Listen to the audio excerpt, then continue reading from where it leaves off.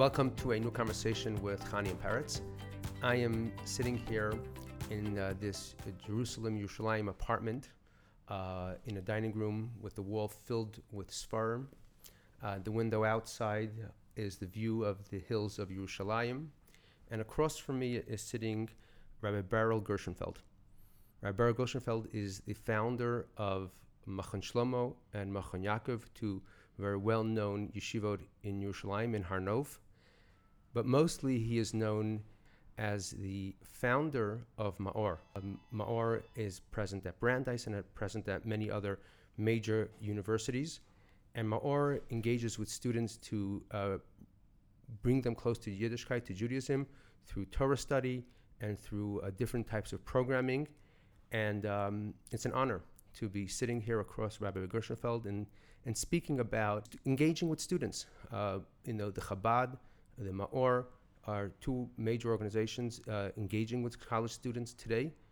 Often the assumption is that there is a conflict between major organizations on college campuses, while in fact there's so much in common that sitting across each other and speaking is of such value. So Rabbi Gershenfeld, if you can tell us about the founding of Ma'or and its objective, and please. Great. Thank you very much, Rabbi Peretz, for inviting me for a dialogue. As you say, there's so much we share. There's so many common goals and aims we're working for to try and help the Jewish community and to engage in clear and real dialogue. We try and do it with students. We should do it with our colleagues, the rabbis. We should do it with the entire Jewish community. Ma'or began around the year 2005. Myself, I personally am a Baal Tshuva. I grew up in Philadelphia, two wonderful parents, both very proud Jews. Without a long discussion of my development, I started asking big questions when I was 14 or 15 and continued asking those questions until my present age in the 60s. I looked around. I've very happily engaged as a Rosh Yeshiva of two yeshivas here in Yerushalayim. I think that's really my natural personality. But in the year 2004, 2005, I looked around and I felt that there was a dearth of Jewish literacy potential and possibilities on college campuses of the United States. And I felt that one of the most momentous decisions a Jew is going to make in his life is how is he going to integrate, how is he going to relate, how is he going to preserve his Judaism, and that can't be done without literacy. It's got to be done knowing what the Jewish message is, understanding Jewish ideals, understanding them in a sophisticated way, understanding them in a relevant way, understanding them in a passionate way. And just like there's a Jeffersonian free market of ideas on university, many students, their last Jewish education is bar mitzvah, in which they memorized and repeated a portion of the Torah they did not understand or did not relate to. And that was their last vision of Judaism, memorizing and acting out rituals they did not understand and did not relate to them. That's a terrible shame for the world, for Judaism, for that person. The Jewish message and the need for ethics, the needs for morality, the needs for philosophy are so great in 21st century America, where there is a lack of idealism, there is a lack of ethics, there is a lack of vision.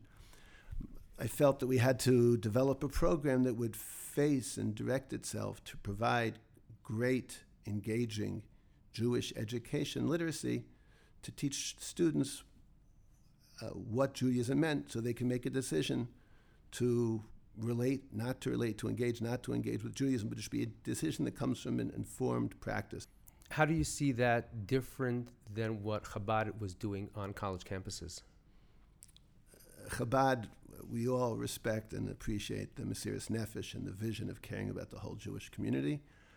I think the vision is different in that I would say that, at least in two ways, if you're going to talk about the classic model of a Chabad, it's going to be a Chabad house It provides Jewish engagement through Shabbos, through Jewish rituals, through tefillin, through Arba Minim, through the 4 species on Sukkos.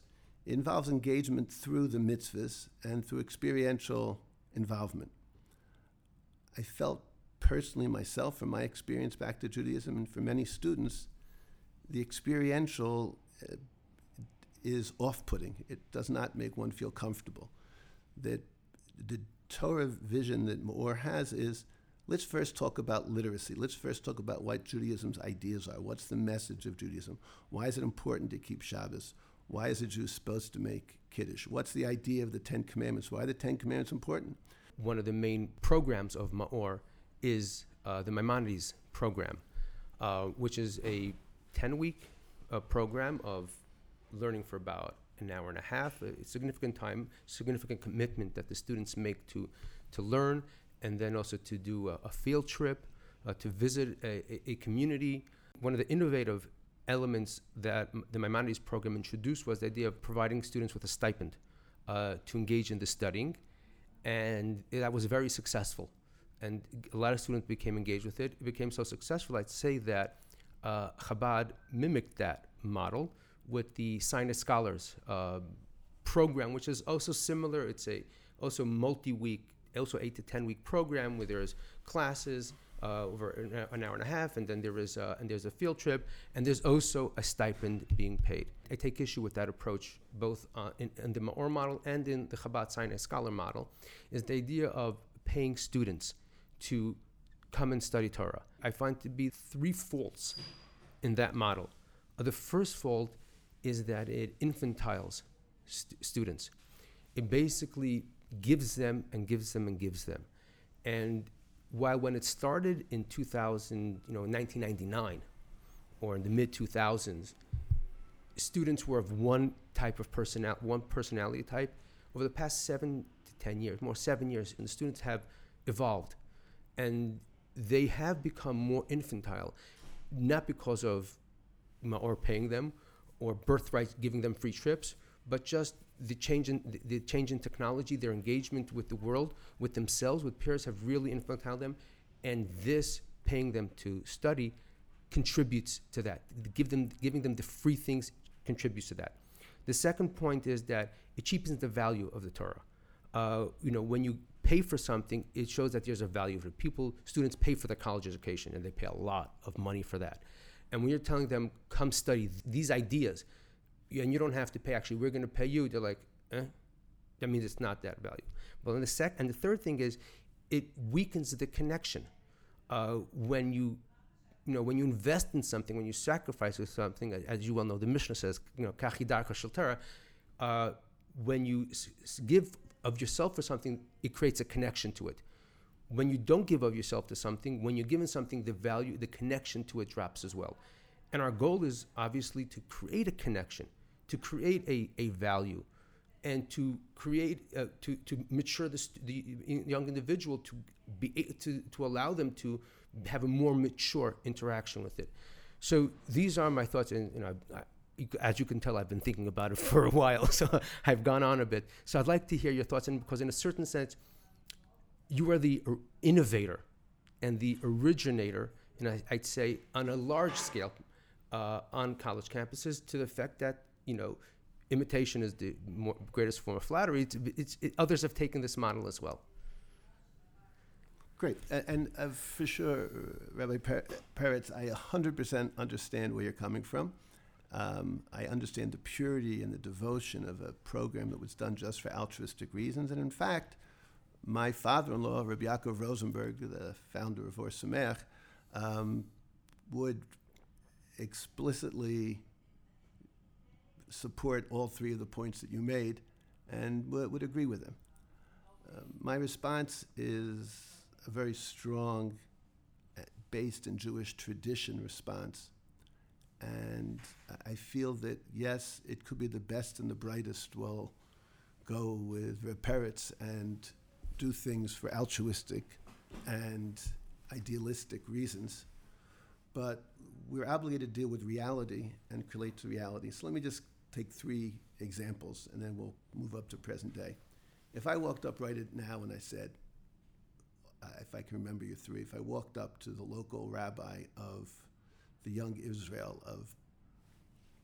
of Waltham, if such a place exists, or of Boston, and I said, Rabbi, I want you to know something. I really, you are infantile, you lack backbone, you don't have real kiruv, you haven't sacrificed anything. How in the world can you take your salary from Young Israel? Haven't you seen that the Rambam writes that anybody who makes Torah, kardam lachbor bo, that you make a Torah a pitchfork with which you're going to earn your money, that weakens and demeans the greatness of Torah? Obviously, the Rambam writes it, it's brought in the Shulchan Aruch. But Klal Yisrael understood that 700 years ago, even great rabbis weren't great enough to work and to provide service to the community as rabbis. And therefore, we had to become practical and say, okay, yes, you'll be more of a taker, you'll be more infantile, you're saying, less mature. And yes, you won't have the korban, the sacrifice, and yes, you'll lack the purity of motivation. But we need rabbis who can focus on serving the community and learning to serve the community. And if we ask too much from the broad public, even rabbis, not just students, first year and second year in university, 19 and 20-year-old students, but from rabbis, it's too much for them. And there's a psak that was made that I think 98% of the Jewish nation accepts, that rabbis accept their salary, and no one would think that now it's, Rabbi Peretz's three visions are all applied to them, we shouldn't let them do that. I think we all would agree that a rabbi who does not accept salary and does not is special and unique, and I don't like to say in public, but I absolutely taken no penny from Or for the last 15 years. It's all donated and it's altruistic, and we try to do it with lishma, with proper intention. But we can't demand that from everybody, and we go on. Second, the existence of a kollel, people learning after marriage. Again, a person should sacrifice, and he should not take money stipends from a kollel. Reb Moshe Feinstein, the ultimate posek of the 20th century, writes that anybody who does not take money from kollel, if he wants to become big in Torah, is listening to the advice of the evil inclination, so he can't grow big. We're not big enough that we have to take that money. Again, we're being realistic. Third example, I think, would be that in the world that we exist in today, again, from my Masorah, the Mir Yeshiva and Slobodka started a campaign in 1920s that anybody who finished Shas within that year would get $50. $50 was a huge sum of money at that time. And the people from Kelm came up to the people at the Mir, and they came with Reb Peretz's, what are you guys doing? $50 to learn Shas? You should learn Shas for the Eber. This has become the norm, and all of a sudden, you were correct, when we started with people not engaged with Torah, people started all of a sudden like, I want more altruism, I want more self-sacrifice. I said, wait a second, the whole Jewish nation is built up on recognizing, understanding the reality of human beings. We have a psak, the Gemara in Psachim says very clearly, a person should involve himself always in engaging in a way that involves all of his desires and needs, so eventually he can come to the higher level of complete altruism. I think that's what Or is trying to do. I think that's what we're trying to engage a person in. And from this process, a person, through the knowledge, becomes more mature, becomes less entitled, becomes more idealistic, puts more flesh in the game. Would you recognize that there is a compromise over here, in the sense that you're compromising the value of Torah, you're compromising the connection to Torah, you're compromising the negative impact that it will have by weakening the connection and the value, and on their character by connecting Torah study to payment? You are compromising that. I don't want to use the word compromising. I'm using the word Jewish halach. In other words, if you walk up and if you're willing to walk Rev Peretz to every rabbi and say, you're compromising by taking a salary, you're compromising by being in kollel.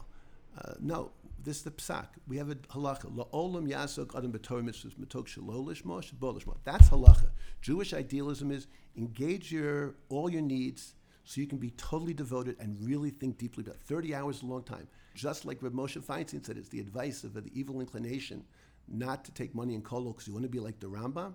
It's the advice of the evil inclination to not accept Maimonides stipends and just learn a couple of hours on the side. But I'm not willing to say a compromise. It's Jewish Torah, it's Jewish law. That's right. Well, there is, I would say, the example you're giving of the rabbi or of the person sitting in kollel, in that case, and going to the Rambam's psak that you shouldn't, use money, Torah kadam lachterba. The way that psak has been viewed is that the rabbi and the kollel man, they need to feed their family. And this is not a kadam lachterba, it's schar batala. They instead of getting paid for doing something else, they're getting paid to do this so that they can feed their family. So both that psak is, it's schar batala, and secondly, in those instances, they're going to starve. Their families are going to starve if they're not paid, and then they can't do their job. In the case of the student, they're not going to starve. Their families are not going to starve if they don't get paid, and it's not schar batala because they're not working. So the comparison is not. I find most students to not have that much money. I think it's schar batala. And I think that the Rambam is clear that he doesn't look at it as schar batala. He looks at it as being a taker at all is a chilul Hashem, a profanation of God's name. So that, he might see it as a compromise. And the halacha has gone not like the Rambam to see that it's as the best way to do it, that we're looking at a person should always be occupied in Torah, even not for the lishma, not for the most altruistic purposes, to come to lishma. And that's what I think is a normative Jewish approach right now. We both presented our views on the matter. I think we can move on on this topic. Okay. I want to now speak to the idea of the model of Kiruv, of Maor's model in Kiruv, in the sense that you engage students with the learning, but there's another element to it, is where you engage them with a Torah observant community. Expose them to people who live the full Torah life, live in a Torah world, and bring in a completely secular students and expose them to that with the hopes that it will impress them, and they will see that this is something that they can adapt at a point in their lives. What I've heard from some students, type of feedback from their experiences, when they enter that world, it sometimes functions as a put-off because it's so foreign to what they know, how they experience. It clashes with their understanding of the world and how they see things, and this clash sometimes causes a turnoff where they say, "No, oh, whoa, these people are," and these people are not only. These people see me. I think that's more important. Not judging them. They're beautiful people, but they view me as an person void of value, void of meaning, because I'm not like them. And it functions as a put-off.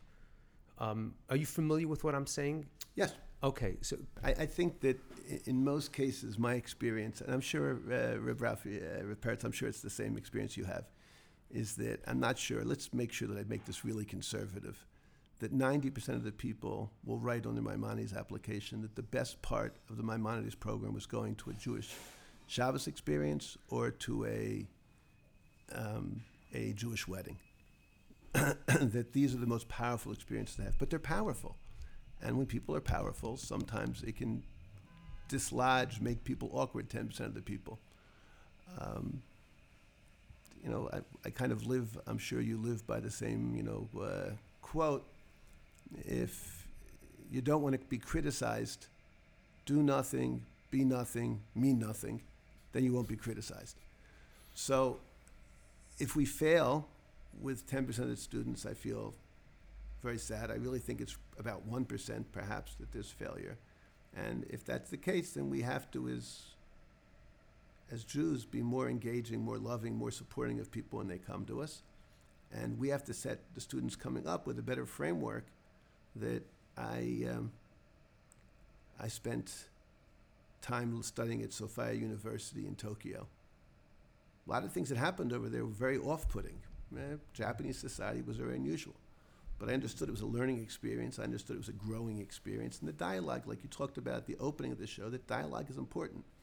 So one of the problems perhaps we have in 21st century is that people are too quick to criticize, to defame, rather than engage and have a dialogue and discussion. The hope is that after having had many Maimonides classes and having engaged with a caring rabbi, that we've minimized that to a small area, and the people understand that there's a Seret Dibrot, there's a conversation, there's a dialogue going on. People love them and care for them. That's why we're out in college campuses. That's why you, with Chabad, are out in the college campuses. That we are out in college campuses. We care for them. We love them. We want to help them grow. And perhaps we have to up our love and appreciation for the students, and we have to help them frame the fact that there's a dialogue supposed to go on, and that no one ever said that growing is easy, and no one ever said that challenging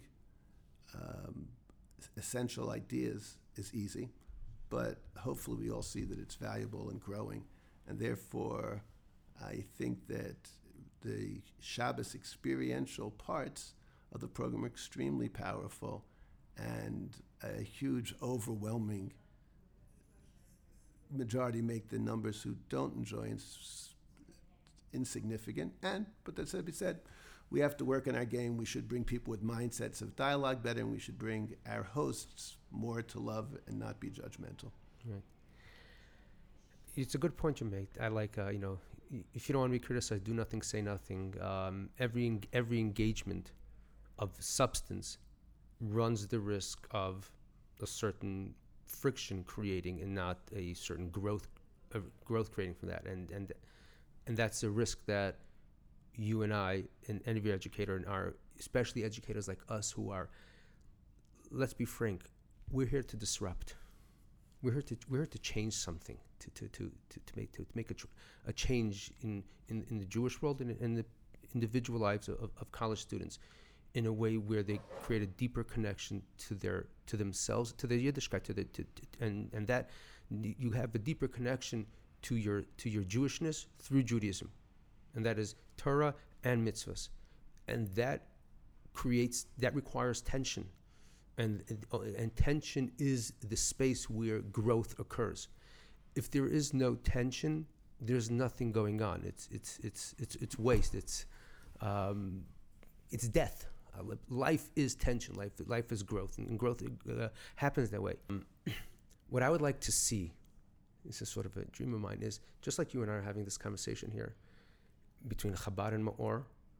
I'd like to see this on a grander scale, so that the students who are, for them, it's all the same in a certain sense. It's both people who are passionate about Yiddishkeit and are willing to give of themselves, of Yiddishkeit, to see that there's more of a dialogue, more of a conversation, more of a connection. It will do such good for Klal Yisrael and for the students if we could scale what is going on here across this table. We agree. It was a pleasure meeting you, a pleasure dialoguing with you, be real with you. In every Ma'or educator's contract, it says that one of his obligations is to establish a win-win relationship with all other Jewish organizations on campus. I know in ideals that's easy to say. It could be in de facto we don't do as good a job as we should, but the ideal is definitely there, that everybody who's a Ma'or rabbi, Ma'or woman educator knows that the vision is that there has to be dialogue and engagement with other colleagues who are working for the Jewish cause on campus, and therefore I wrote in the contract in the very beginning, 2005, the first contract I wrote, we have to have a win-win relationship with other people on college campuses. Thank you for listening. To receive notifications of our latest podcasts, please subscribe on your favorite podcast listening app like Apple Podcasts or Google Play. We welcome your feedback and thoughts on our website, anewconvo.com, that is ANEWCONVO.com, and on our Facebook page, facebook.com/anewconvo. Have a great day.